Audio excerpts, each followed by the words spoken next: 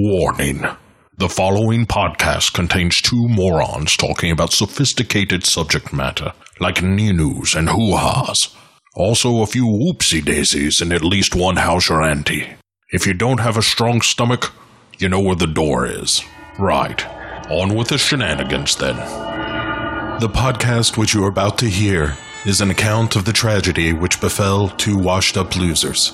In particular, Court Psyops and his immature co-host, Matt. It was all the more tragic in that they were uncultured morons. But had they lived very, very full lives, they could not have expected, nor would they have wished to see as much of the mad and macabre as they were to see each week. For them, an idiotic podcast show became a nightmare. The events of each week were to lead to the discovery of one of the most bizarre crimes in the annals of American history, Cinema Psyops, with Court and Matt.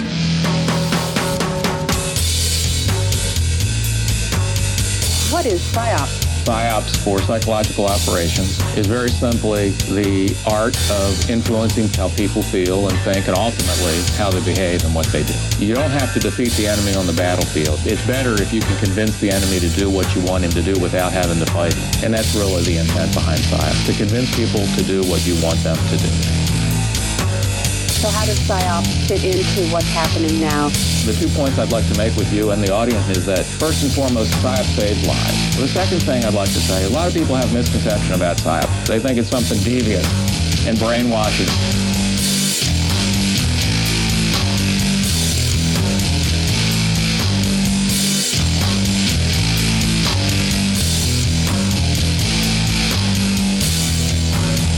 You say you don't know exactly what's going on right now, but we do know that there are some PSYOPs going on, right? Ma'am, I don't know. Cinema Psyops. And I believe with all of my heart that it is a contributing factor to our juvenile delinquency of today. Why I believe that is because I know how it feels. I know what it does to you. Cinema Psyops. They think it's something devious and brainwashing.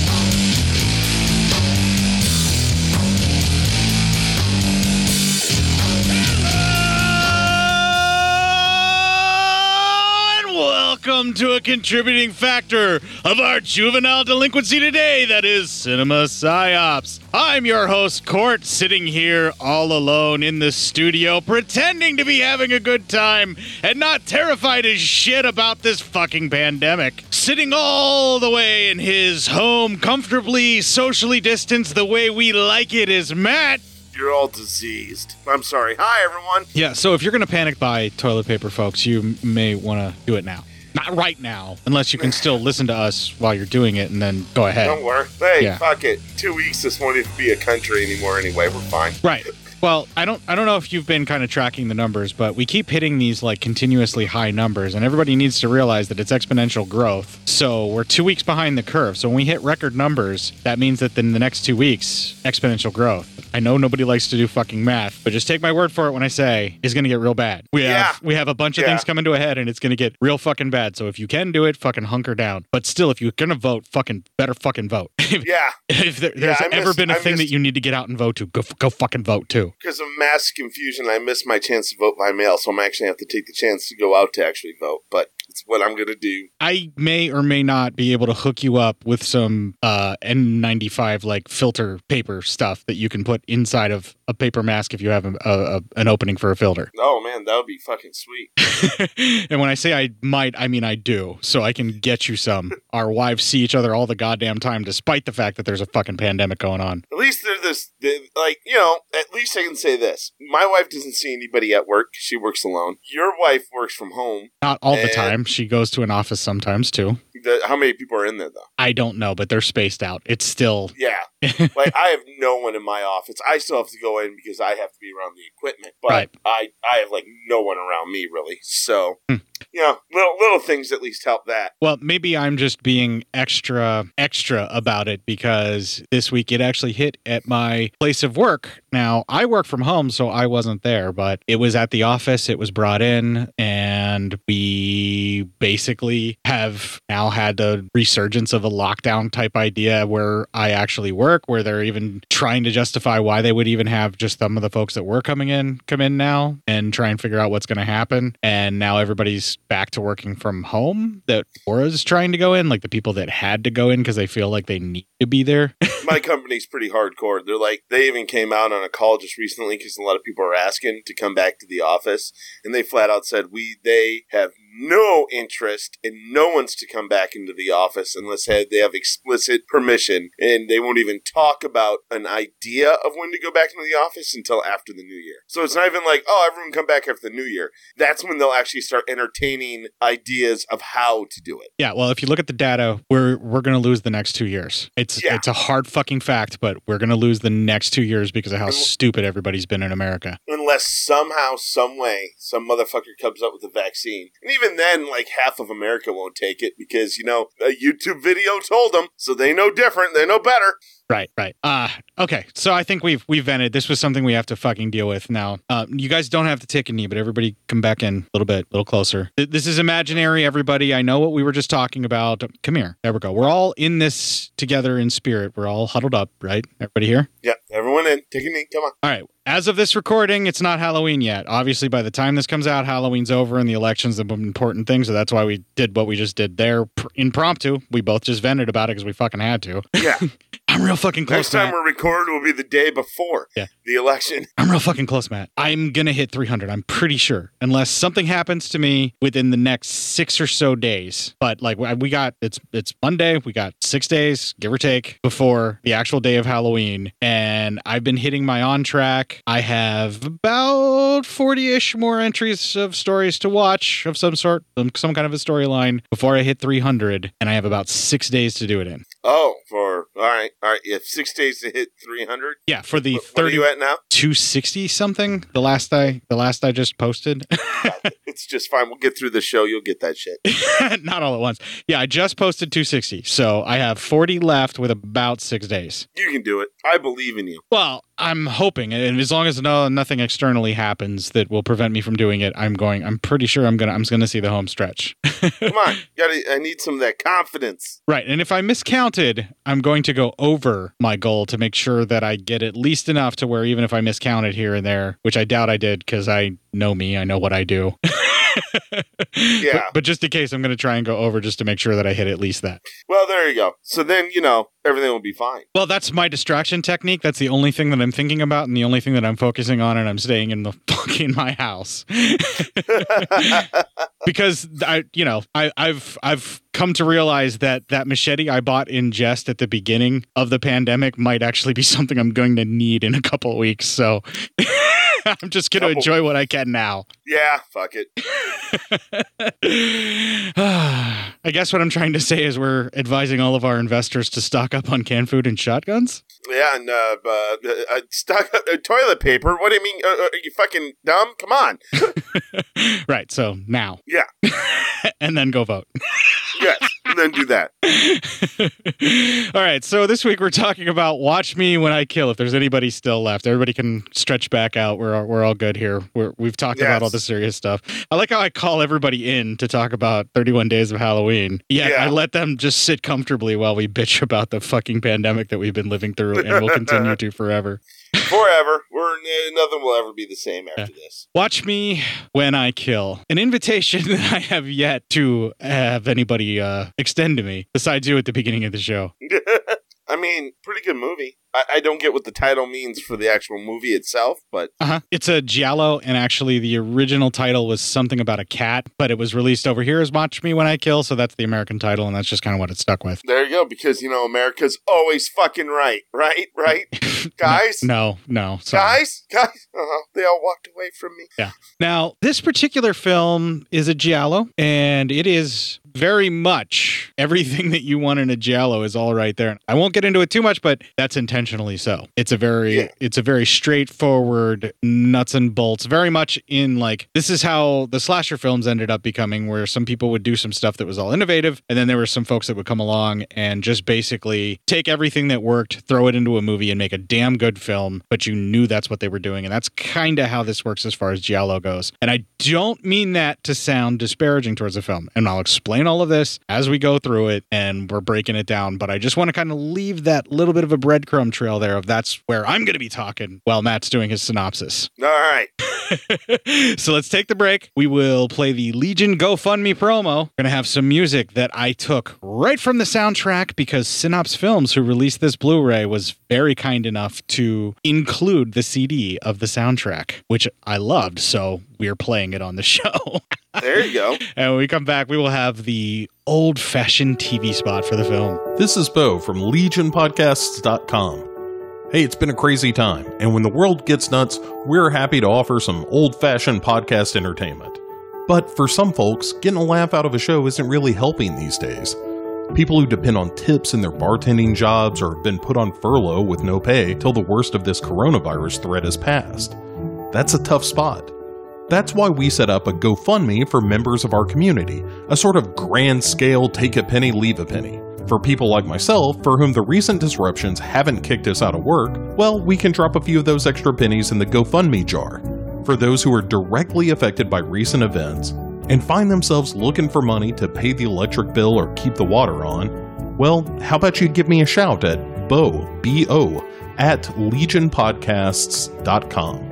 Let me know the situation and what you need, and we'll do our best to make life a little easier. And you can find links to the GoFundMe on the front page of LegionPodcasts.com, on our Facebook group page, or on Twitter at Legion Podcasts, where it's the pinned tweet.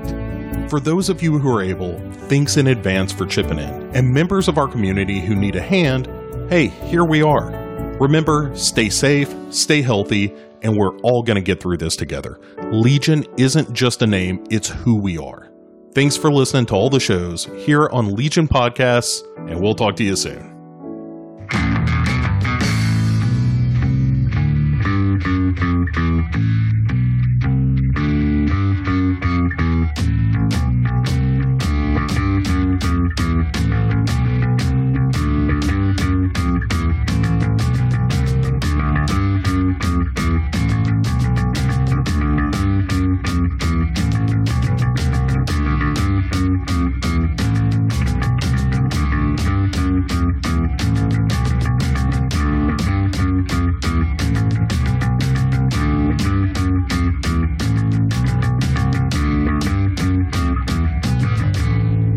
Damn, I love that fucking bass line.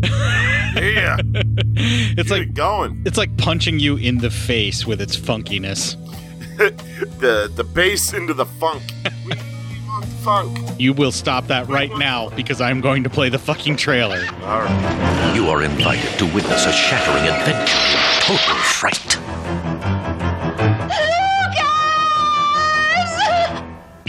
You have never experienced the sheer terror, the menacing suspense that awaits you when you see Watch Me When I Kill. Watch Me When I Kill. Rated R.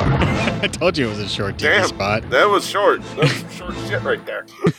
Well, it's a TV spot. They pay by the second, and they only get 30 of them. That's true.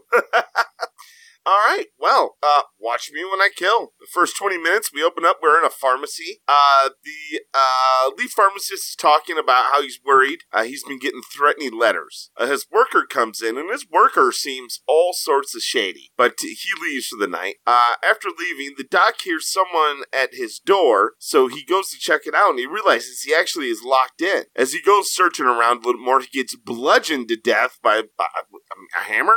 It's like a mallet. More like a mallet. Okay. Am I right?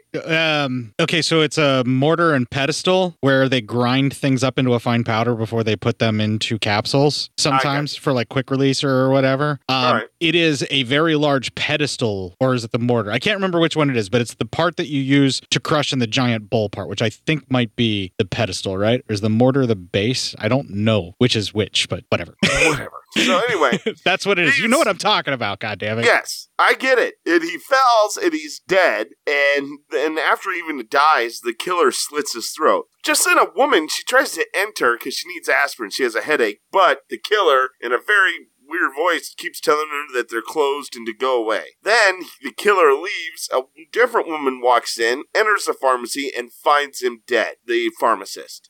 We then cut to a dance being performed. Was that the tango or what was that? You ask me like I know a fucking thing about dancing. Well, I never know with you. Your interests vary, and sometimes you surprise me. Just saying. No, that's very true. Yeah. I know fuck all about dancing. I'm sorry. Okay. So anyway, as the dance finishes, the two dancers head backstage, and two men follow the lady dancer. They offer her an acting gig. They say they really want her to be a part of it, and she says she'll think about it. They get a little pushy, and she says, you keep doing that. I'm just going to say no. And she says she's going to think about it. Just then, an old flame of the lady, his name's Lucas, he shows up, and her name's Mara, apparently. They talk, and he's going to drive her home. And so then she blows off a date she was supposed to have with her dance partner. That apparently annoys him, and he takes her old boyfriend, Lucas, takes her home. After getting home, she's getting ready for bed, and she's sleeping, and someone is starting to break into her house.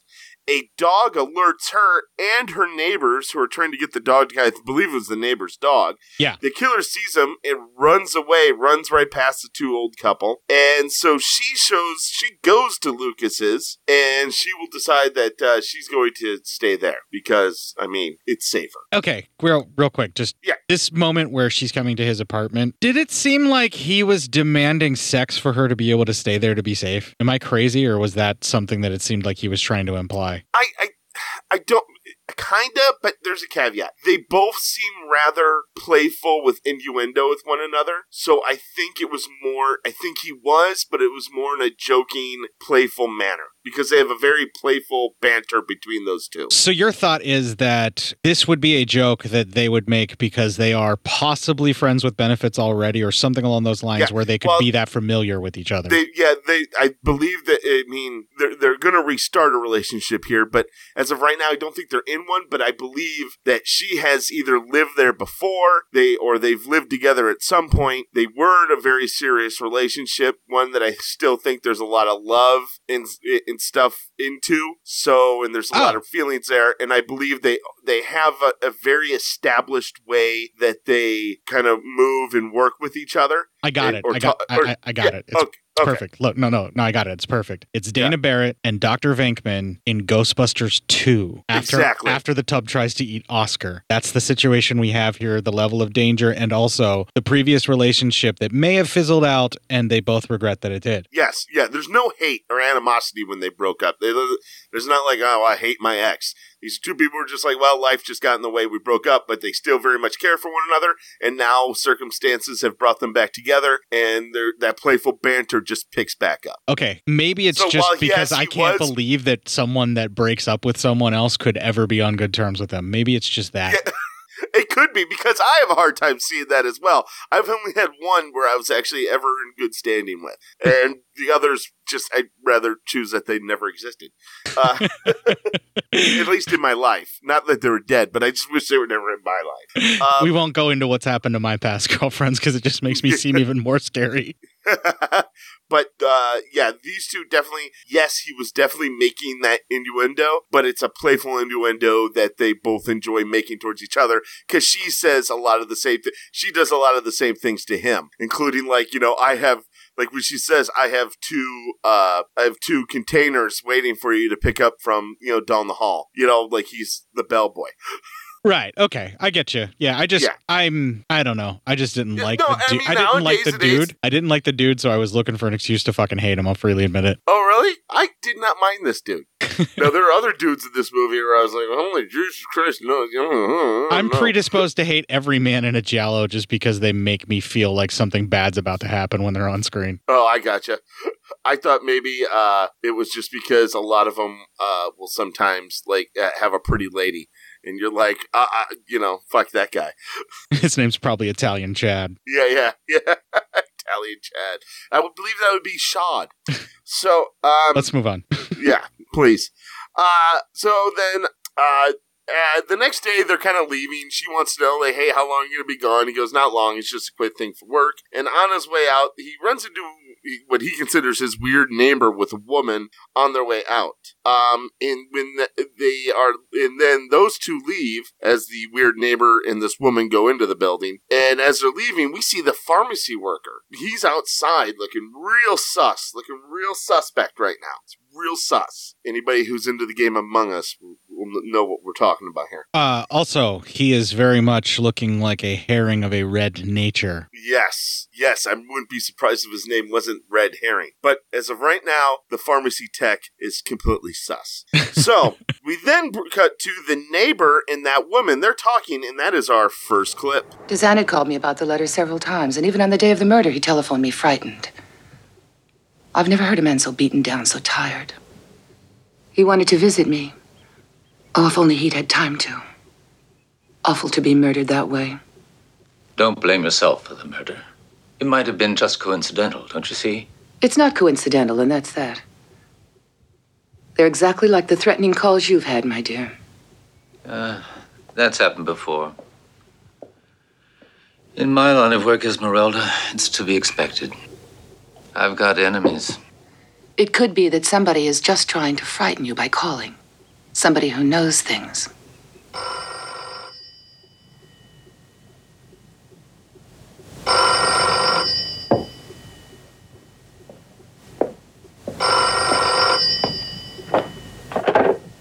Hello? Beg your pardon? But who's speaking? I must know you.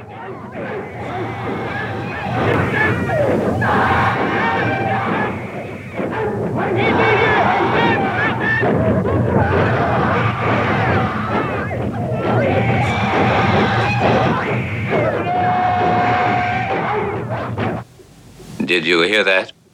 They hung up. Those strange noises all over again. Do you really still think it's coincidental?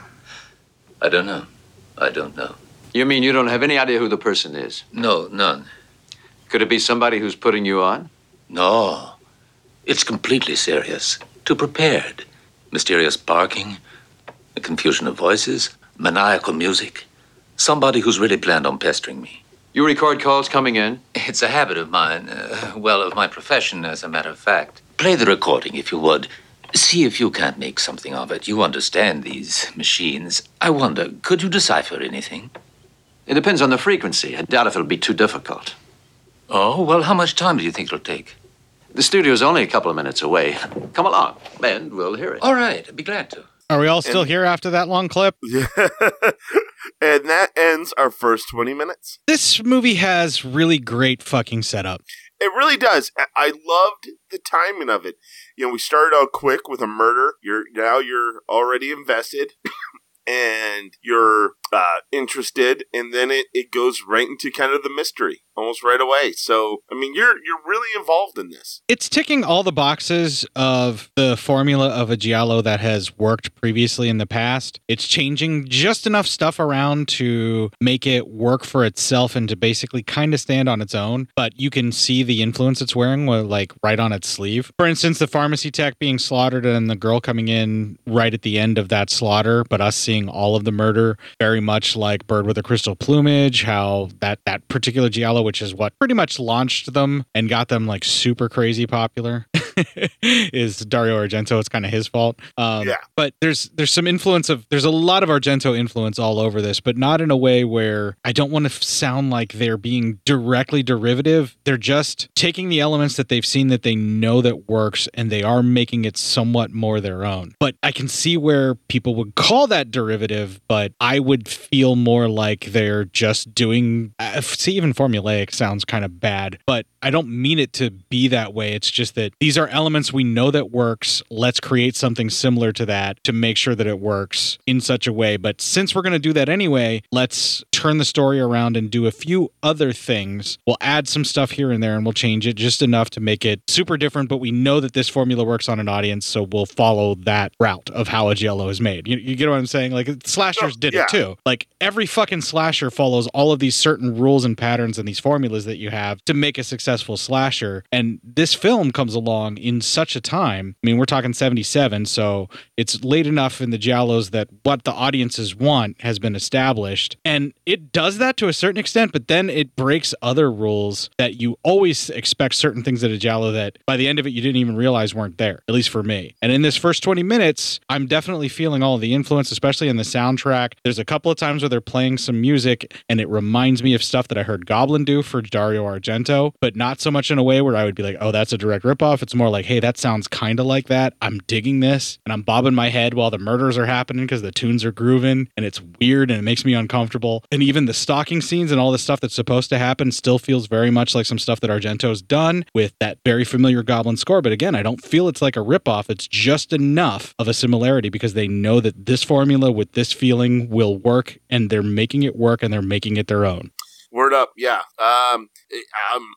I was more impressed with the timing of this movie already. This first 20 minutes, it's jam packed. I didn't find my first actual long enough talking for a clip until almost like at the very end of that 20 minutes. So, which means it usually means you get a good action-packed, fast movie, but still with a lot of content in it. You're drawn into it. So the first 20 minutes of this movie already has me righteously involved and ready for a good murder whodunit. Well, what they're really doing well is the visual storytelling, where you just need to see things as they are happening, and then it leads you through, and it basically shows you a room or a certain area that the characters are in. And even though they may not be talking and they're just kind of there, the atmosphere of wherever they're at in the scene is laying out everything you need to know about those characters as we're going, if you pay attention. I would argue that the beginning of this film is closer to a straight up Agatha Christie style murder mystery that it's setting up here than your sleazy, almost slasher-esque, later giallo type film that we would expect from a film that is entitled Watch Me While I Kill,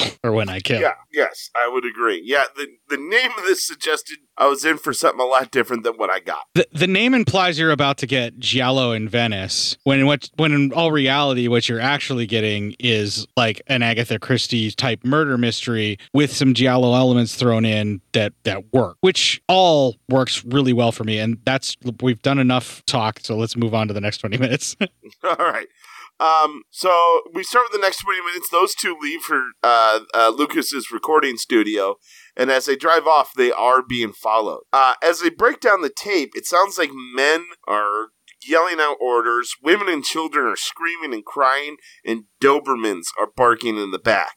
As the old man neighbor listens to it, he is very disturbed, almost getting more and more disturbed than when he heard it the first time. Then we get to the lady who had been with the neighbor and talking with him. Well, she is at home and she's cooking and dinner, and she gets an envelope. In it has a photo of 4 women, or 4 people at least, 2 of which have their faces cut out. She actually has the same photo, all intact, as she lines it up, so she's very nervous right now. She calls the old guy, but has to leave him a message. And then she looks around, and she gets a quick jump scare from her coat rack. Then she goes to check dinner, and as she puts her head in the oven to look at the meal, she gets her head fully shoved into the oven, into her burning hot meal by the killer. As he brings her out, her face is completely burned, and then he slits her throat, and we keep seeing these wolf eyes. I believe they're wolf eyes. Yeah, it looks like a taxidermied set of wolf eyes as well. It's not like a living animal. It's like a flash to a taxidermied wolf of some sort. Agreed. Totally agreed. So then, let's see here. We come back to the old guy, neighbor, and he's collecting cash from that pharmacy tech. Apparently he's some sort of a loan shark. The guy says he can't pay all of it now, and he has to keep this a secret, or else he's going to lose his position. And the old guy's like, of course, I have just as much to lose too, being a loan shark. I keep all of this a secret. Yeah, the nature of my business requires anonymity, or something along those lines, he says. Yeah, exactly. Just as the pharmacy tech leaves, after a very terse conversation, he hears the old neighbor hears a radio broadcast about that woman's death. So, that guy leaves for the night, and as he's getting back to his apartment complex, he tries to get into the garage parking lot. There's this van that's parked too close to a pole, and he can't really make it. Well, just then, Mara shows up, and she offers to help. He lets her drive the car, and she drives it in, and then after she gets past the van, she's getting ready to park, she is attacked. The windshield is smashed, all that. She has to back up very quickly, and she's able to escape him. And the old man sees and says that the killer was actually after him, not her. Later on, the old guy tells Lucas about another message he got. Lucas listens to that message, and that is our next clip. It's your turn now. You're gonna end up just like your friends, just like Dazan and Missouri. You can't escape it. Turn that off, Lucas, and come to bed. Yeah, just give me a second. What do these sounds mean to you? Listen to them. The Dobermans. Remember? There are some things you never forget. That might be important. Let me hear that again. Listen to them. The Dobermans. Remember? There are some things you never forget. That's strange. I'm listening. I told you when I got back that day to Rome how I stopped to buy aspirin at a pharmacy and how I was there when they found the owner murdered. His name was something like Dazan. We're closed. I said we're closed. Obviously, the killer was able to spot you. He's afraid you might recognize him. A genius. You know I got that far, Lucas. Well, why didn't you tell me? I mean, this is nothing to laugh at. Maybe you should have called the police. Why didn't you? Simply because the police are useless, Lucas. And besides, I hate their stupidity, their questions. I wanted to handle it my way. Handle it your way, baby, and you'll be pushing up daisies before New Year's. Oh, my God, I'm in this too now. Say no more, I've got the picture. I'll go pack those trunks. Now, wait a minute. Don't be ridiculous. Let's listen to the rest of this crap. It's only a question of time. You're gonna pay. You can't get away from me. Or from justice. This is Esmeralda. I want you to call me at my house. Esmeralda. Call me the moment you get in. I'm sure that's the woman that got killed the other night. Just a second. I have a feeling I've seen her somewhere. Let me take a look. It's an odd name. I've never run into it before. Here we are. It was her photo I saw in here. Esmeralda Missouri. We saw her the other day coming into the building with Botsi. Remember? My, I'll say it's her. I guess Botsi was pretty close to her. Just a minute. Dazan, Missouri, Botsi. Telephone calls, menacing threats.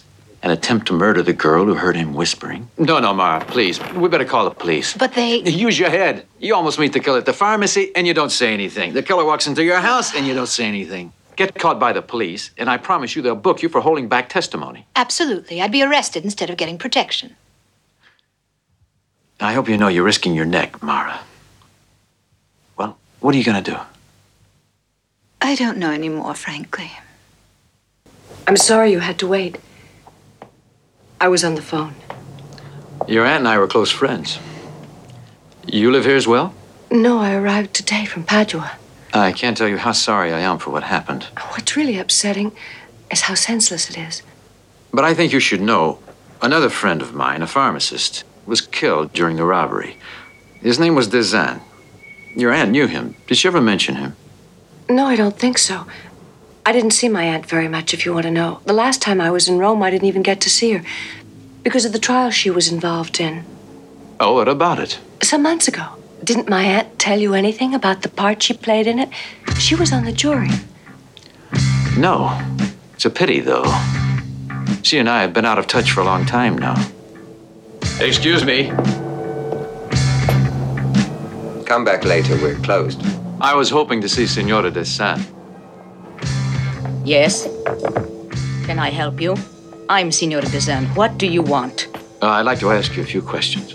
I've been to the police. I'm not the police. I'm trying to find out who killed your husband. Perhaps something you know can help me. When my husband came back from the war with Peretti, the ceramics dealer, he was so tired, he almost had a nervous breakdown. For a few years, we lived up north. Then a couple of years ago, we thought we'd move. And we decided to make a home here, where he opened his pharmacy. But I'm not telling you anything that you can use. Tell me, did your husband have any enemies? Oh, no. He wasn't that kind of person. He always earned everybody's respect. He took an active part in the community. For example, last year he served on a jury. He served on a jury. Yes, Who he was did. on trial? His name was Ferrante. The prisoner was called Ferrante. The trial upset my husband in a terrible way. But could there be a connection? I wonder. Wake up, everybody! Jesus Christ, that clip was long as fuck, Matt. Yeah, sorry, man. A couple of these got long. Well, a lot of important shit in there. And that ends that 20 minutes. Because most of it was clipped. All right. I like how the would-be ex guy here is really taking over investigating because it's going to get him laid. Well, yeah, I thought you would more like the Amara's inherent distrust of the police. Well, I don't know if you know about the strife with the police in Italy and how they've had issues ever since Mussolini, even after he died. Yeah. I don't know if you've known that or not. I didn't, actually. I believe that it's kind of a thing over there, at least in some of the movies that I've seen. They would have me believe that all the police are corrupt in all the Italian films I've ever seen. So it's like Serpico before Serpico cleaned up the precinct kind of deal. It was. So it's just America. I got you. Right. Well, I mean, it's just police in general, I guess. Yeah. So I'm not that shocked. I'm happy that she sees things for what they are, but it just makes me laugh that like this section of this 20 minutes is literally about her ex-boyfriend wanting to get back in her knickers, so he starts becoming an amateur sleuth. Not because his life is at stake, not because he saw anything, but because she did, and he wants to protect her so that he can get laid. That's his It whole... could be also that he loves her. Well, okay, maybe, but I just don't see that in this character. He just fucking irks me, and I feel like he's just doing it just because he wants to get with her again, not just because he loves her. You got a lot of hate for this guy. I got a lot of hate in fucking general. It's just pointed at him and not you this week. Yeah, okay, that's fine by me. All right, there. Now we got a balance. But that's all I got to say about. That's all that 20 minutes was about. That's literally all that 20 minutes really meant, was him investigating to try and get laid. Yeah, pretty much. So then we start the next 20 minutes. He's going through newspaper articles trying to find out about the trial, and then he finds out this Ferrante is out of jail. He broke out. He escaped. So he then goes to talk to the judge and finds out that the dude was able to escape from prison, and that he possibly has already killed 2 of the jurors already, and he's threatening a third. The judge says he understands and will inform the police about what seems to be happening. So, but the judge seems very kind of like he's telling him to drop it. Now the judge is starting to act a little sus. Lucas then goes to Ferrante's wife and tells her that he knows that she'll see him, and that for her to tell him to leave his girl alone, and that she won't say anything, and she didn't even see anything anyway. As he leaves, Ferrante is watching him from the window. His wife believes that Lucas was a cop, but he said no, he knows who the cops are. This is just some dude. At that point, Lucas then has lunch with Mara and has an unbelievable discovery in our next clip. Do you think I'll be left alone from now on by that Ferrante? I hope so. What if he wasn't the killer? I've been reading the transcriptions of the murder trial. I know he's guilty this time, too, because he's got a solid motive against the victims. He's not the one. Who? Ferrante. Ferrante's not the killer. Say that Dezan and Missouri were done in by the same person. Well, that excludes Ferrante. Why? The pharmacist was killed, you recall, with a knife. But the police laboratory test made a strong point of the fact that the killer was a right-handed person. So what? It's simple. Ferrante's left-handed. How do you know he's left-handed? When I went to his house, there were 2 coffee cups standing in opposite directions. I realized he was hiding in there somewhere. When his wife drank from her cup, she held it in her right hand. Well, don't you see? Besides, I read someplace where Ferrante's nickname was Lefty. We're back at the beginning then, aren't we? Yeah. See, this is Agatha Christie shit right here. This is Jessica Fletcher. This is just straight up awesome mystery work by a guy that wants to fucking get laid. But you know what? At least he's getting it done. I've seen a lot of guys that want to get laid and still don't do shit or do it wrong. Look at Jessica Fletcher, who solved every murder that she ever pinned on someone when she's the actual killer. Yeah. That show's a shitload more fun if you watch it with that frame of mind. That you think Angela Lansbury's trying to get laid every time she's trying to look for the real killer? That she's fucking killing everybody that's being killed and then framing the other people for it. Oh, fuck. I gotta rewatch Murder, She Wrote. Right? That's a whole new way of looking at this. It makes it that much more enjoyable, dude. You could recut it and just add new music and make it super dark. But anyway, we're not talking about that right now. Let's move on. So then Lucas goes to check on his neighbor, and as he's knocking, no one's answering, and the pharmacy tech shows up. He's looking for the neighbor as well, and he says, well, I guess he's not home, and we see the neighbor's actually listening from his door. Lucas then, as he's driving, sees the judge.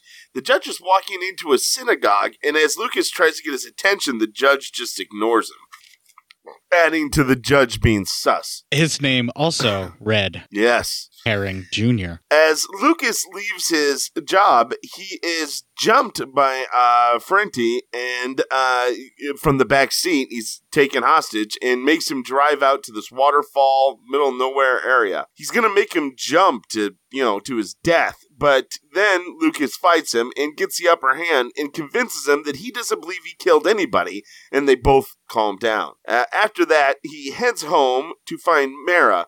He can't find her at first. He's like looking for her, and he's like getting nervous, the music, and we see she was just fucking around.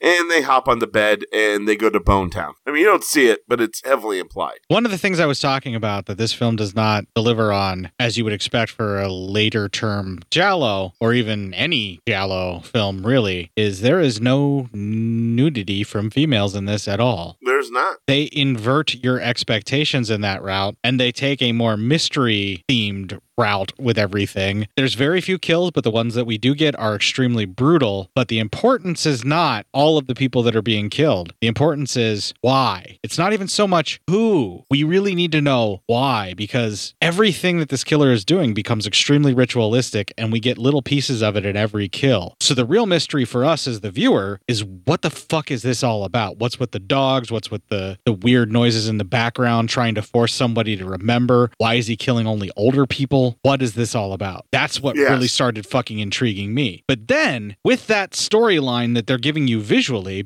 and the little pieces where you're actually watching the murders as they happen, those little pieces that we're seeing behind the scenes of the killing, while you have that, they layer over top of that a straight up, now obviously it's not as good as Agatha Christie as far as mystery goes, but they also don't take some of the cheats that Agatha Christie would do, where they reveal that, some piece of information that they've been holding out on you so you can't figure it out as a reader. Yeah. That kind of deal. Yeah, exactly. But they're doing that take of someone who is investigating, but they're also using the Giallo trope of it being a more amateur investigator, or not someone who would normally be doing this kind of thing, because he's just the ex-boyfriend who wants to get laid, which is the greatest reason a Giallo has had for anyone to investigate murder, for me. Yeah. So, there you go. At this point in the film, I'm all the way in after all of this weirdness. I've been in throughout this whole thing. I'm so fucking interested to find out what the fuck's before going by on. Giallo, though, Matt.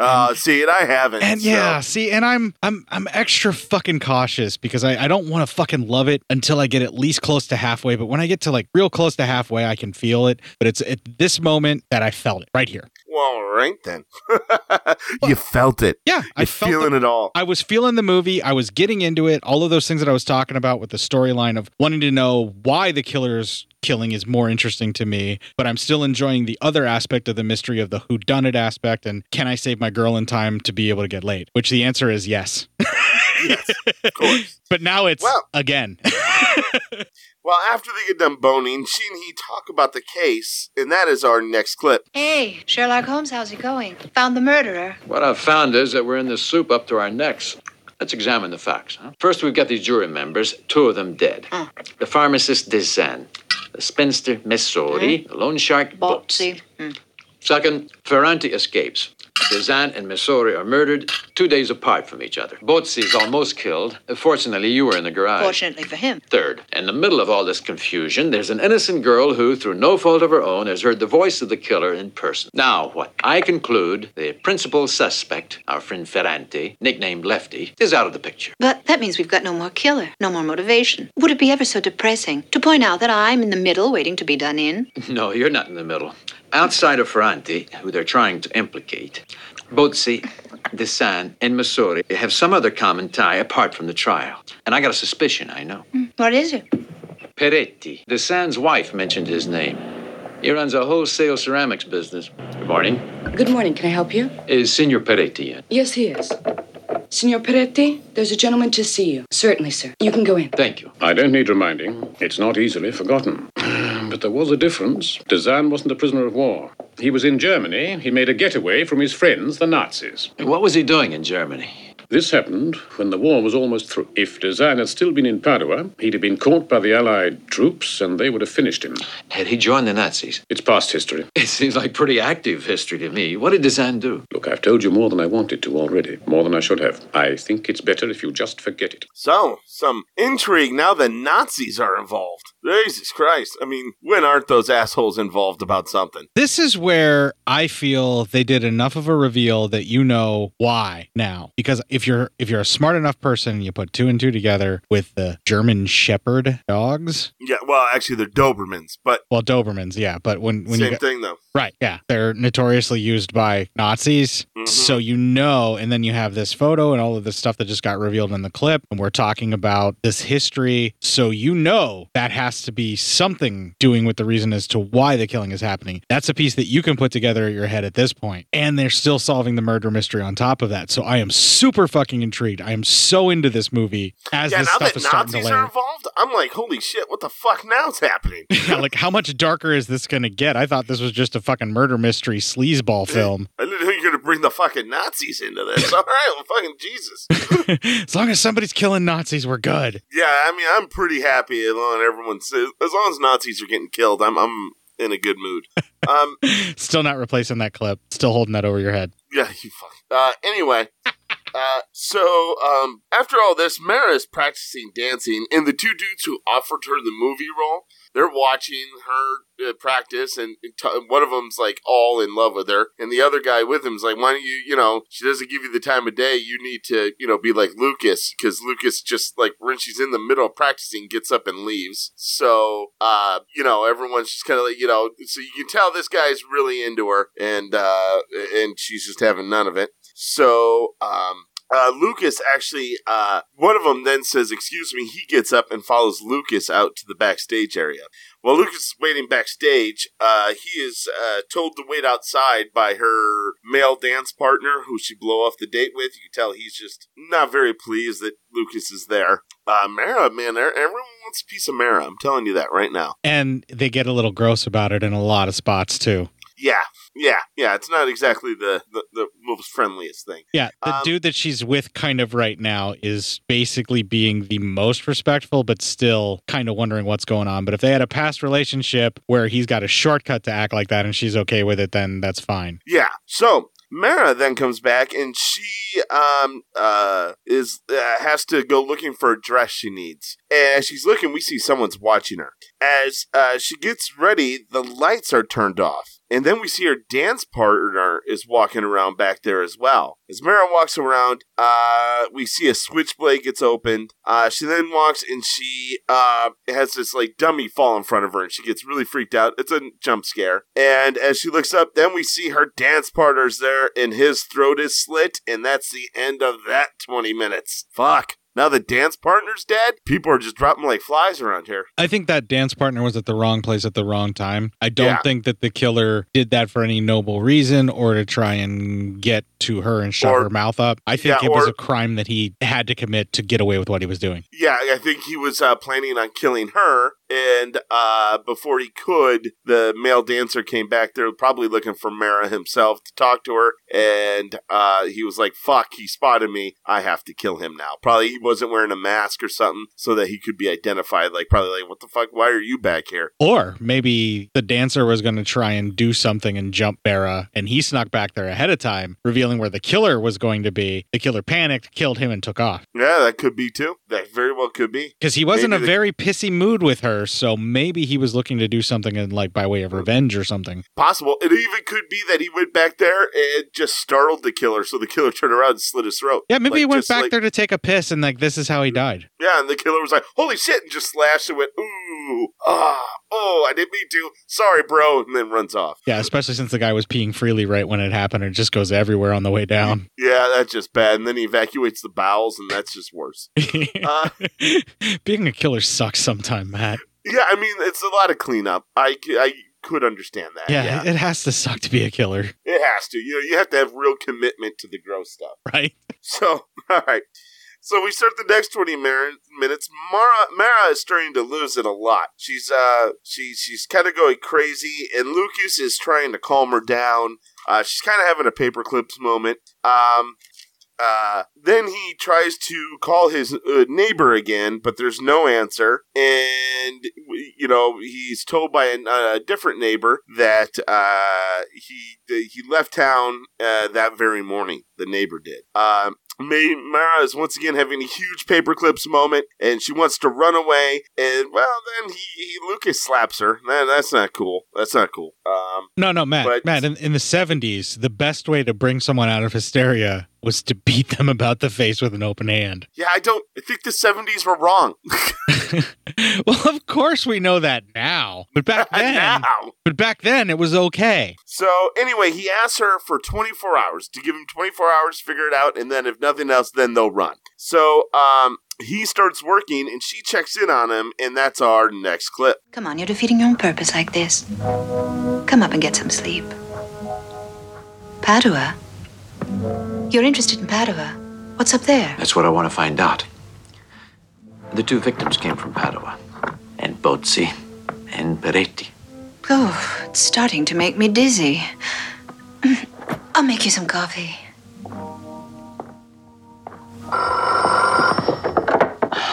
Hello? Signor Carmen, Bozzi speaking. I'm on my way to Padua. No, I can't. I'm through. I'm too frightened. I'll tell you everything. I won't keep back anything. Yes, I know you've got it all figured out. No, that won't help us. Listen, I beg you to trust me. You'll have to follow me immediately. At Padua, you'll find my message for you at the main desk of the Hotel Majestic. Again, I beg you, leave immediately. Goodbye. So now we know a lot of these victims are all from the same town. So that's causing some issues. But now that it's starting to kind of all come together a little bit. Not a lot, but at least a little bit. We know the Nazis are involved. They're all from the same small town somewhere in Eastern Europe, was it? Yes, a small town, Pendini? Something along those lines. Not sure. Like, but it would imply that the Nazis rolled through their town and something happened, and that's why the killer's doing what they're doing now. That's what we're getting. That's what we're getting at this point. And I'm super intrigued about the why. Meanwhile, our hero, I guess, is getting closer and closer to the who. The who, the what, the where, and the whys. Oh, you take off the glasses and... I love it. Oh, man. Anyway, Lucas then takes Mara to his family's summer home and gives her a gun. And he says Rosa, the person who watches over the house, will help her with anything she needs. But she should be safe there. Then we see the neighbor guy's taking a bath, and the killer's there, and he chokes him out with the water hose for the bath, killing him. Lucas shows up to the town, but he finds out that the old neighbor is dead. He goes looking for information, and he runs into a crazy dude when he leaves this church, and then a window almost falls on him. Just a very awkward little town. Then he goes looking for the woman who was killed in the oven, her dad, and he finds him, and he gives him a very cryptic response about how when he thinks he's found something true and real, to turn around, and he will be back at the beginning. So that's never a good sign when an old man tells you that, because it feels like, you're fucked. Especially when they throw a spoon against the wall and cackle madly. Is that bad? Yeah, when old men do that after telling you something, you should definitely run. Just go away. Just get the fuck out of there. Yes. Gotcha. Good to know. Good tip. Good tip of the day. So then he goes to visit the family home of, I believe, the pharmacist. And at this point, he's told a bunch of ladies live there, and they're all kind of crazy, according to one guy. So he visits, and he meets this old woman who I believe is the old pharmacist's mother, and that is our next clip. I know that song, yes, but no one sings it anymore. And Bozzi. Giovanni, how much fun he used to give us. We'd go dancing. I remember the parties. But she refused to go to parties. She was afraid her baby girl would awaken. The baby and her little brother were such funny things. You know, he was much prettier. But oh, the way that child would begin to cry for his father. The lady's name, do you recall? The mother? Oh, she was here. She was a neighbor, too. She made her home there with Botsy. Was her name Esmeralda Missori? No, she was nasty, vicious, jealous, too. So jealous. Lena. Oh, find Lena for me. I want to go to sleep. Sleep. I'd like to know what you're doing here. Who let you in? Who are you? What do you want? Please excuse me. I'd like to know about the woman who lived in Botsy's apartment. What was her name? Who was she? She was a poverty-stricken girl who needed a place to hide with her children. The children in that picture. I must know. Or are they the ones? Yes, they're her children. But tell me, who was their father? What was his name? Botsy's dead, the poor little man. It was an awful story. Now, we get some family history there, and I'm sorry, I believe that wasn't the pharmacist's mother, that was the old neighbor's mother, because they talk about what a little man he was. I guess he was little. Something. Yeah, so that's the end of that 20 minutes, and now we're going into the final 15 minutes of the movie. So things are starting to come to a head. Everyone kind of realizes, or at least Lucas realizes kind of what's going on, and why. So now in the final 15 minutes, Merrick gets a call from Lucas checking in. He says he knows why the neighbor was killed, but he will have to explain later when he sees her. Then the housekeeper has to leave for the night because their family priest is coming over to the house.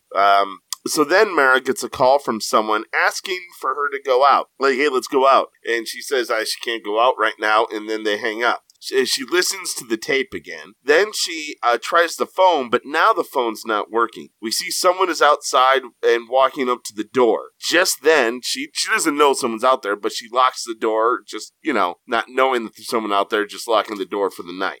Closing the blinds, she then sees a figure outside. So then she starts walking around the house with the gun, and she is attacked, but then a man busts in. After a scuffle, she sees someone coming out of it, and she shoots, but it's Ferrante. She misses him, and he says that Lucas asked him to watch her and the place, and he said he had caught the murderer, but the son of a bitch had gotten away. So then we cut to Lucas enters a room of another house and is confronted by the judge with a gun, and this is the long final clip. Have you suspected the truth?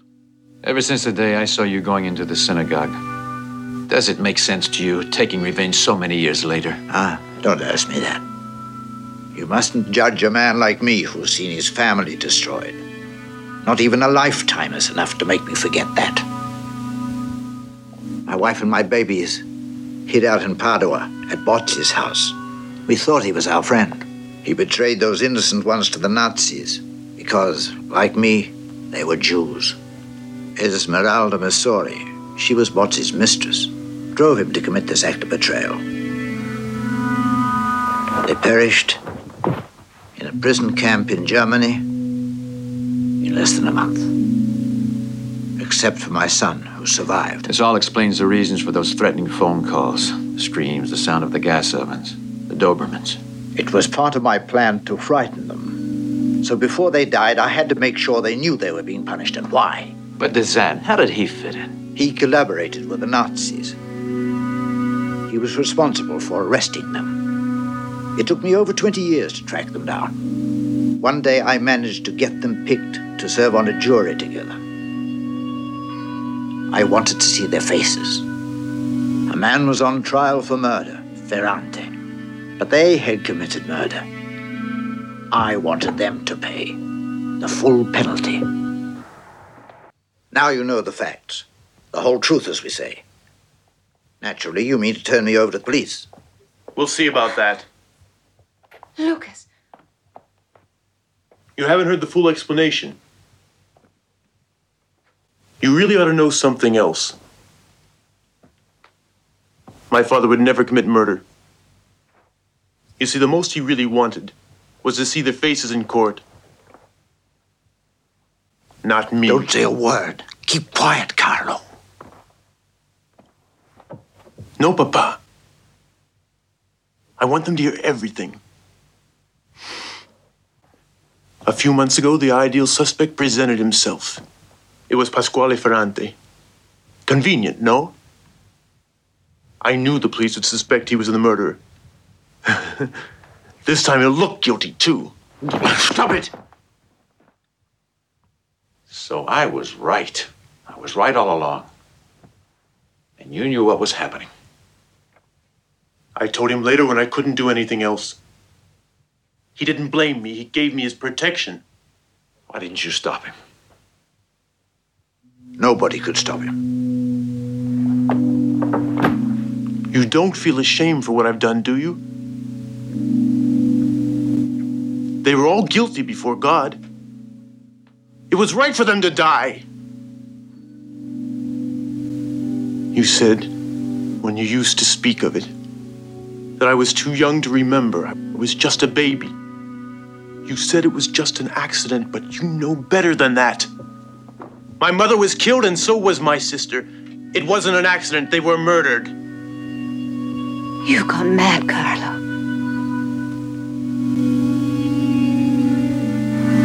You hear that? You tell her. You know I'm not. Neither were you when you told me. I knew you were thinking that someday someone would do it for you. I'm the one that did it for you. The way they deserved it. What happened is a tragedy. Only now do I begin to understand. I've made both of us forget all sense of reality. Forgive me. No, Papa. There's so much left for us to do. You've got to finish it. You've got to. These two people here can't go on. They know too much. You've got to kill them so you know what it means to kill. No. Yes. Kill them. Kill them. No. And to let you know, during that clip, you can hear Mara. Mara comes back with Ferrante, and Ferrante gets knocked out. I don't know if he's killed or not, but he definitely gets knocked out. And Mara was taken hostage by Carlo. Carlo was one of the guys who wanted her to do his movie and who was infatuated and kind of in love with her, it seemed. Yeah. But just then, the judge shoots his son, then shoots himself in the head, killing himself. Roll credits.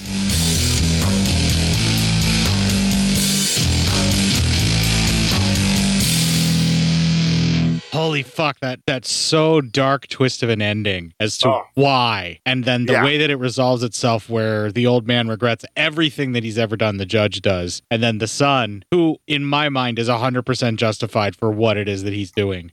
Even though it's murder, it's still a reason that I'd be like, yeah, let's call that temporary insanity. They're the ones that sold him out to the Nazis. I'm kind of okay with this. Did they do it themselves? There's the one that I couldn't understand with this. Did these people do it, or was it their parents who sold them out? I think it was probably the parents of the kids, which makes it weird. A little less okay because... But in some cases, he got the actual people that did it. It's just that he went on and killed the rest of their family. But he lost his sister. They lost their offspring. So the people that he's murdering should also lose their offspring. I kind of get why he's doing it. I'm not saying it's 100% justified. I'm just saying as far as the people that did it, yeah, I would totally be okay with that. Yeah, that's true. I mean, it's fucking Nazis. Or they sold people out to the Nazis, which is just as fucking bad to me. Well, in my opinion, that makes you a fucking Nazi too. Sometimes you have no choice. It's to save your own life. But even still, when someone that you sold out comes back to get you for it, I'm sure you understand why they're coming back for you. Yeah, right. There you go. Right. That maybe that's a better way of putting it. Yeah. Sometimes you have no choice. Maybe it's your life or someone else's. But then, yeah, you have to understand when the other people come back for you. Because sometimes they come back. When they want that receipt. Yeah, and your ass is going to pay. Yes. Yeah, the murder mystery shit was really good. The reason behind it would becoming an intrigue and a plot twist and learning the little pieces of the story as to what's going on. The multiple layers of this weird revenge plot that sort of infected the child. Like, I think if his son were to be a son that wasn't in the camps, it would make this feel more like the father's bitter hatred made this new son that was born after all of these events, seek the revenge because to please his father or to make him happy. I feel like that would have more of a payoff. In this case, it's the son doing it because the son suffered the horrors of a prison camp or an extermination camp or some type of concentration camp under the rule of the Nazis, and he survived. But they were hoping he was too young to remember everything, but he was still there and that trauma still happened and he's recalling it. So it's more about his revenge really than for his father. I feel like that little bit at the end where the father's like, where they're trying to say that he's doing this to please the father. I feel like it should be more like, you weren't there, Dad. You don't know.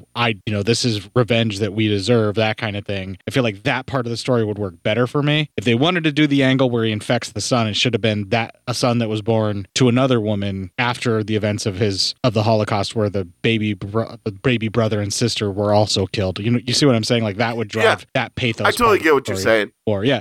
So like, that's kind of the only real complaint. Everything else, I feel like it sets all this stuff up. It lays out all of these beautiful breadcrumbs where if you pay attention to it, you see these storylines, these dual storylines, the how and the why, like motive and then the actual, who, and everything is there, and they lay it all out with these very separate strands that once you weave it together and it gets all taken care of at the end, the full-fledged reveal is satisfying as well, because they've been hinted at that there's stuff going on with Nazis the whole way through it. So when it comes down to the killer's been in a concentration camp because of the people that he's killing, the family and themselves of, that's fucking amazing. That's a really well thought out through line that they put through this film, and I'm super impressed, and I can't believe that I just blind bought this to help get a balance up to a point where I got free shipping from a distributor. Like, I can't believe that that's the reason I got this movie, because I really fucking loved it. I thought it was really fucking good. It is a really fucking good movie. It really is. I mean, and you get the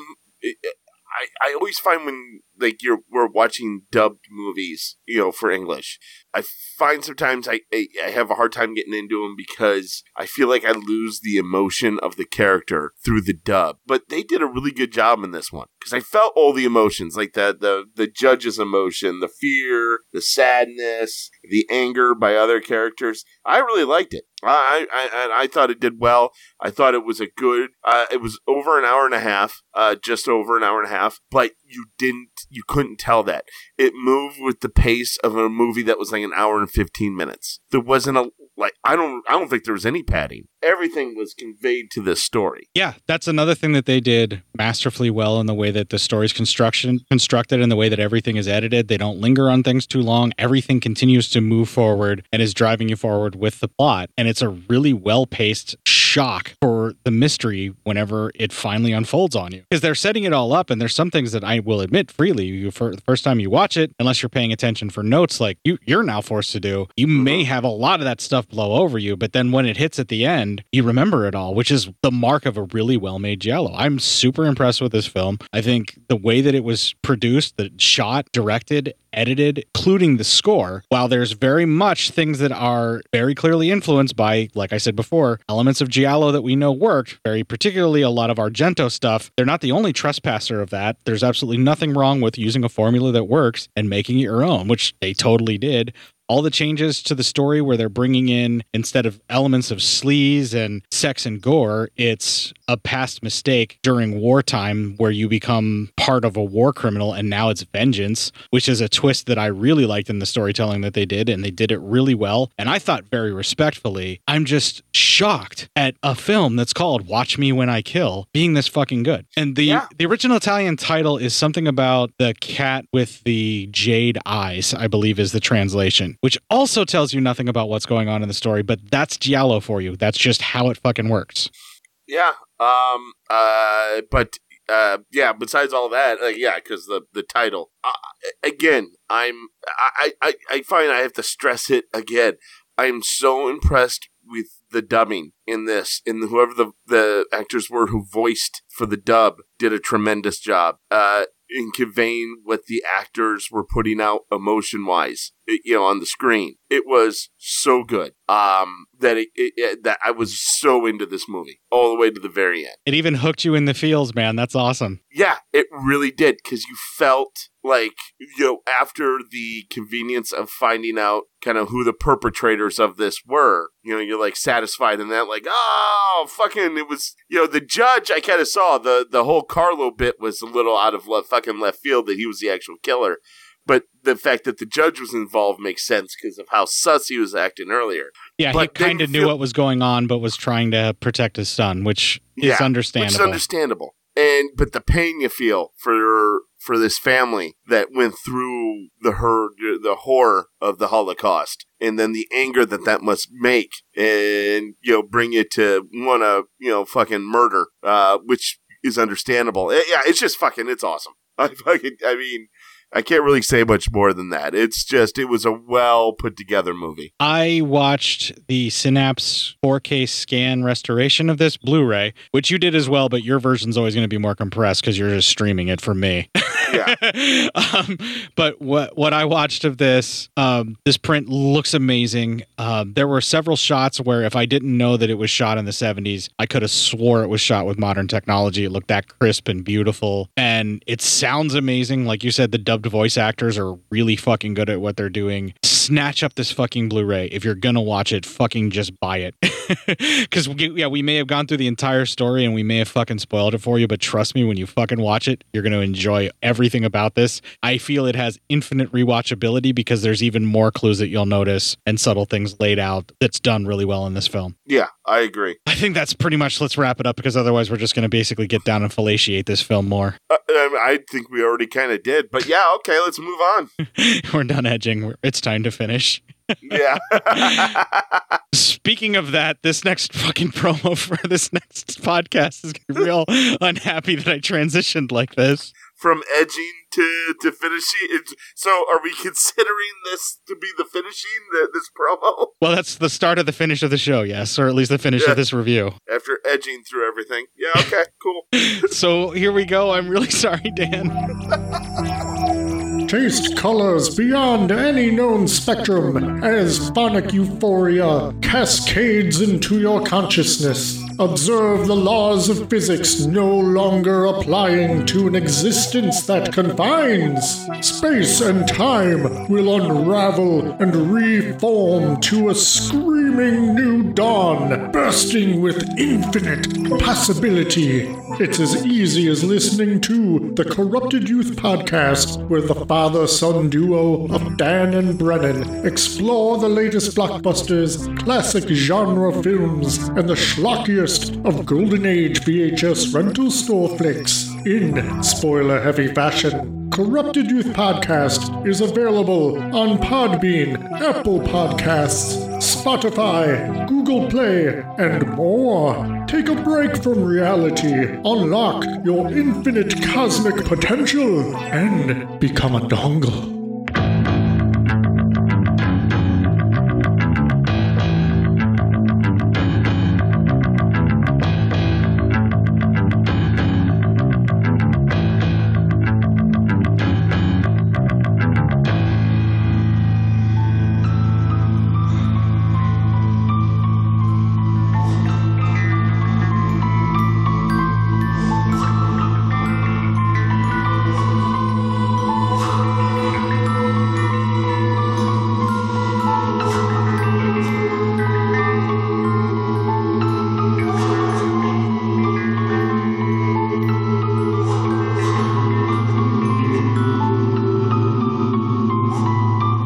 Fucking score that reminds me of a lot of Goblin, especially some Suspiria. It starts off feeling a lot like the score from Deep Red and moves right into some very Suspiria feeling with the score, but they do it their own way, and it just feels like an influence. It doesn't feel like a direct ripoff. It's just enough that I get those same kind of chills that I get from that music. Yeah, that's some really good fucking creepy music. Yeah, man, I'm really digging this soundtrack, and I'm glad that the CD was included. It just made my fucking day, because I really wanted to try and pull music, but everything had something going on over top of it, so it wasn't going to work. And then I found that, and I was super happy.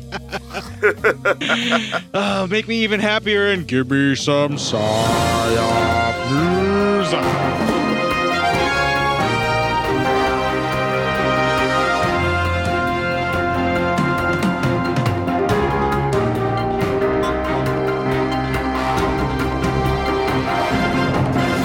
This comes from Alan. That is our Chef Al, I believe, from Halifax, Nova Scotia. Chef Al. Well, I realize Midwest people love ranch, but we're going too far.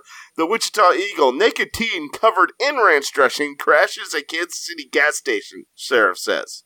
I'm already getting arrested. I might as well grab this guy's dick. All right, then. A teenage boy who was naked and covered in ranch dressing crashed a vehicle at a Kansas gas station early Saturday morning.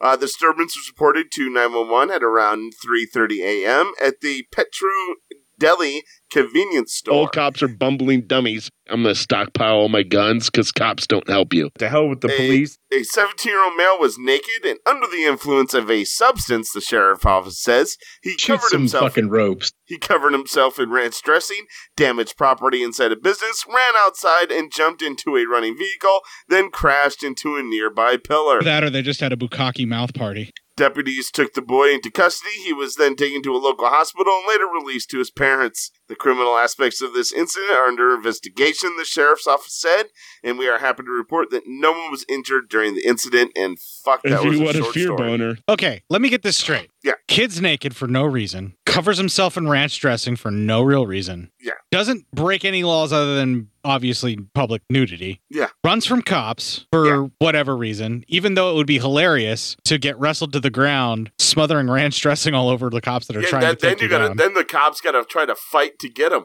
Right. He can slip around. I mean, like, this kid failed epically. If you're going to resist arrest, do it the right way when you're covered in ranch dressing and make it real weird for the cops. Right? Like, you're going to have to really get a good hold of me, buddy. Right, like you're gonna have to shower after we're done with this. Like, charge into battle with them covered in ranch, screaming "Punish me, Daddy," and see what happens. Yeah, right. I mean, what's the worst that could happen? The best case scenario, they may just stop chasing you and say, "Just let them go." Like, you might just take it all completely out of their spine. They may just shoot you because they are the police, and that's what they do. I mean, it's Kansas, and this kid sounds like I thought it was Wisconsin. Probably Caucasian.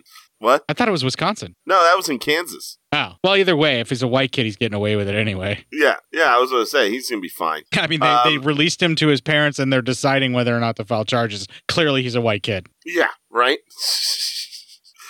Oh, man. Yeah, that's a short story, though. You want me to do another one? Yeah, just another quick one, Yeah. All right. Here, this is yours. Ooh, our very own court psyops. Oh, from the Daily News, 11-year-old steals school bus, flips a middle finger to the cops as he speeds past them. That kid's a fucking hero is what he is. That kid's a fucking legend already. That kid's legendary over there.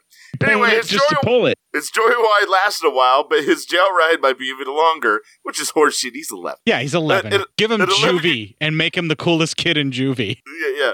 11-year-old Louisiana boy is facing criminal charges after authorities said he stole the school bus and crashed into several cars during a wild joyride Sunday morning. To hell with the police. The pre-adolescent thief led multiple police cruisers on a 13-mile pursuit through the streets of Baton Rouge before crashing into a tree and getting arrested. This is the sickness with which I am down. Authorities told local news outlet WBRZ the child even flipped the middle finger to officers as he drove past them, according to the station. Fucking A, kid. To hell with the police. Eyewitness video shared on social media captured part of the pursuit, with one clip showing more than a dozen police cruisers following the bus. That's so fucking badass. Kid's legend, man. See, the boy whose name was not released because of his age struck 3 vehicles before finally hitting a tree and coming to a stop, authorities said. Release his name, because someday I want to hire him, because he sounds like this kid's go places. That. He's a self-starter, man. This kid's got shit going for him. He's a straight shooter with upper management written all over him. He needs to have Antifa recruit him. Right? right? They're not even an organization. That's not how it works. It's not even recruit them. That's not how any of this works, you assholes. Anyway, he was booked into the Baton Rouge Juvenile Detention Center and charged with theft of a vehicle, aggravated flight, 3 counts of damage to property, and 1 count of aggravated assault for intentionally crashing into at least one of the 3 vehicles he hit, a police spokesperson said. That sounds like some trumped up shit. This kid is like Cool Hand Luke and shit, man, what they're trying to say. By the way, that's trumped up shit. I mean, he probably didn't intentionally hit anything. They just want to add an aggravated assault charge. No, they totally did. They're trying to throw the book at the kid to scare the shit out of anybody that's going to copy him because the police can't handle a fucking 11-year-old that steals a bus. Exactly. Authorities said the school bus has a push-to-start ignition, so no key was needed. The officers also believe he was good to know, right? He was too short to reach the pedals while sitting and likely had to stand up to drive, but the investigation is ongoing. I mean, holy fuck. Come on, leave the kid alone. Give that kid a fucking medal. Dude, if he couldn't even see over the window because he had to stand up to drive, it's no wonder he was hitting everything in sight. And they're trying to say he did it on purpose. Exactly. That's why I'm saying it's fucking horseshit. When has the police trumped up a charge that wasn't horseshit? Never. I don't know if that's necessarily true. Probably not. I mean, even a stop clock is right twice a day, right? Well, that's true. I mean, they were right that OJ did kill all those people, but I mean... But the prosecution dropped the ball later. Yeah, a lot of people dropped the ball on that one. Well, let's the one time the cops are right, they dropped the fucking ball. Well, let's drop the ball on this show and move on and not talk about shit that no one's cared about for 50 fucking years. Okay. We're going to play the Ending Legion promo. We're going to have another bit of music that's right out of the film. When we come back, we will close out this fucking show.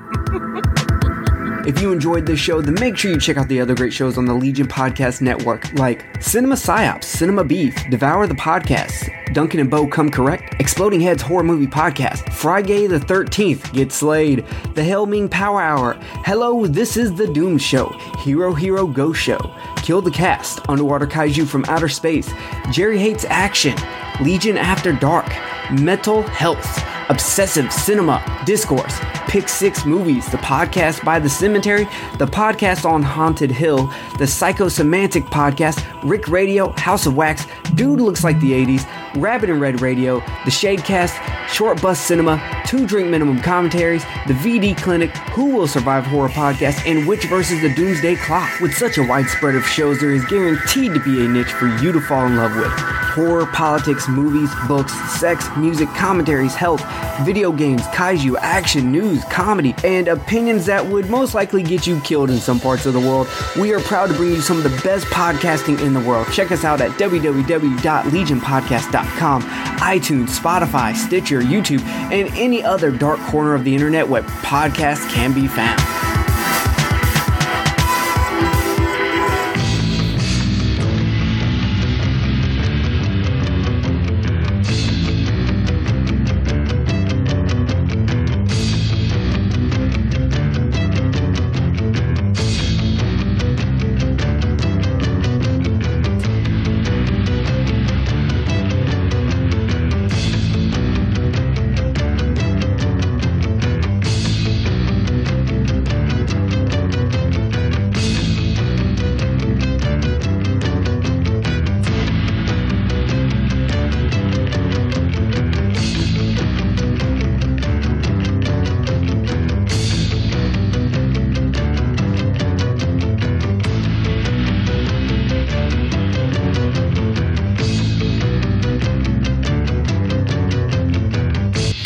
Love this soundtrack. Yeah, right?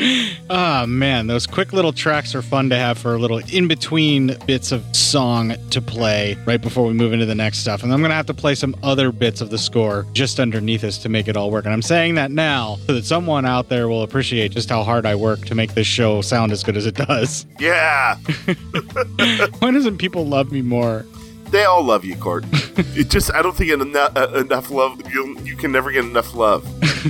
I am in need of constant external validation. And yet, when it's given to you, it is met with a flamethrower. I am who I am, Matt. Don't judge me. I can't help it. I've been hurt. If you'd like to listen to other instances where Matt has accused me of using flamethrowers on anyone giving me positive reinforcement in the previous 271 episodes, you can find all of that info at legionpodcast.com/cinema-psyops.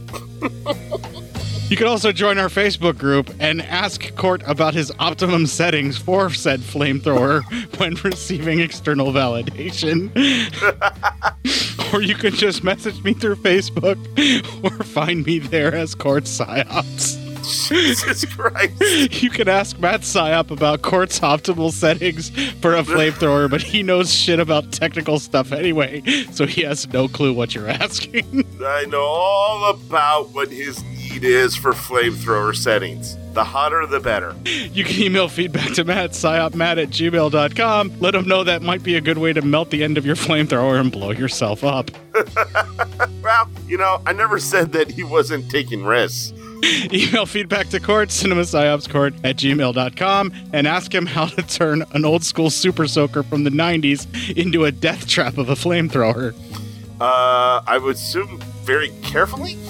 You can also tweet a couple of tweets to a couple of twats on the hate-filled shitfest that probably needs a flamethrower taken to it. That is Twitter. Yes, well, that definitely does. Twitter should die. I'm at Court_Psyop, and he is at PsyopMatt. Now, if you want to talk about flaming hot stuff, you got to get yourself over to the Instagram, if you know what I mean, and I think you do. That is where you get the stuff right there on the gram. They have all the best photos of fucking flamethrowers right there for you to compare your flamethrower to. I'm sure they do. I bet there's a whole Instagram for flamethrowers. If there is, tag us in the photo in the comments there, cinema_psyops, and by us I mean me, because I'm running that shit just like this show, and that it is Bartertown. You run Bartertown, that's right. So while you're out there fiddling with the settings of your own flamethrowers, kids, burn the fuck out of this establishment and make this week your bitch.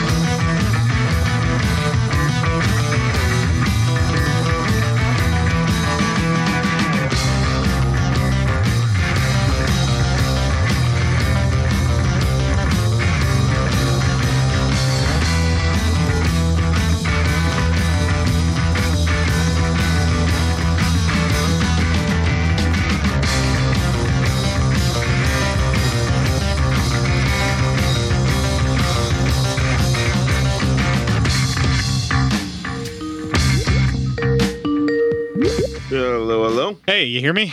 Yep. All right, so let's get this rolling. Cool. You recording on your side yet? I am now. 1, 2, 3. Okay, so this is episode, what number, do you know? A billion. It may feel like a billion. No, it's like 272, I think. I'll have to double check to make sure. A gazillion. I don't know math. Why do you do this? It's not necessarily math, it's just keeping track. Yeah, it's real. It's real. I just said math, asshole. Jesus. It's real easy for me to keep track. All I have to do is pull up the feed and look at last week's episode and hope that I've been counting right this whole time. I'm sure you're fine. Yeah, it's 272. I just verified. So, all right. And hopefully you did the right movie, but the scheduling document has made it very much that we were always doing the right movie. Yeah, I did Watch Me When I Kill. Wait, you watched Watch Me When I Kill, or you're asking me to watch you while you kill? Either way, I'm into it. Both. All right, then we definitely need to get this fucking episode started because we need to talk. All right. You had yourself muted there or something? What was going on there? Did you hear me at first? No, I couldn't. You didn't? Oh, I said you're all diseased. Well, I mean, wow, fuck. I'm glad I didn't hear that. Now I'm offended. Yeah, wow, shit. Oh, man, I could have gotten away with that if it hadn't been for you meddling kids. Until I fucking go and do the edit, and then I'll be like, what the fuck is wrong with you, Matt? Get a text from you. Did you see we were all fucking diseased? I'm like, oh, yeah. You motherfucker. Yeah, I totally didn't. One of my gates is blocking you out tonight for some reason. I don't know why. I'm not going to deal with it until later. Did that shit on purpose. Yeah, maybe, so you can get away with saying such horrendous fucking things. Yes, well, I like saying horrendous fucking things. Well, after they get done boning, she and he talk about the case, and that is our next clip. And real quick, I'm actually going to run while you're playing it to get something to drink, because I just ran out of my drink, so I'll be right back. Yeah, it's only 2 minutes, so I'll wait for you to come back. All right, here you go. Till if you just forget it. All right, let me know when you're back. I'm back. Cool. Where he's got a shortcut to act like that, and she's okay with it, then that's fine. Yeah. Fuck, I lost my place. Sorry, I do that. It's all right. Okay. All right. In the 70s, the best way to bring someone out of hysteria was to beat them about the face with an open hand. Yeah, I think the 70s were wrong. Well, of course we know that now. But back then, it was okay. So if you were back then, like if you time traveled back then, slapping people around for no reason was okay. That's all I'm saying. Oh, isn't that nice for them? I guess what I'm trying to say, Matt, is I want to time travel to where it's okay to slap people around. Oh, Jesus Christ. Of course. No, come on. Come on, man. I said people, not just specifics. Oh, okay. Okay. Sure.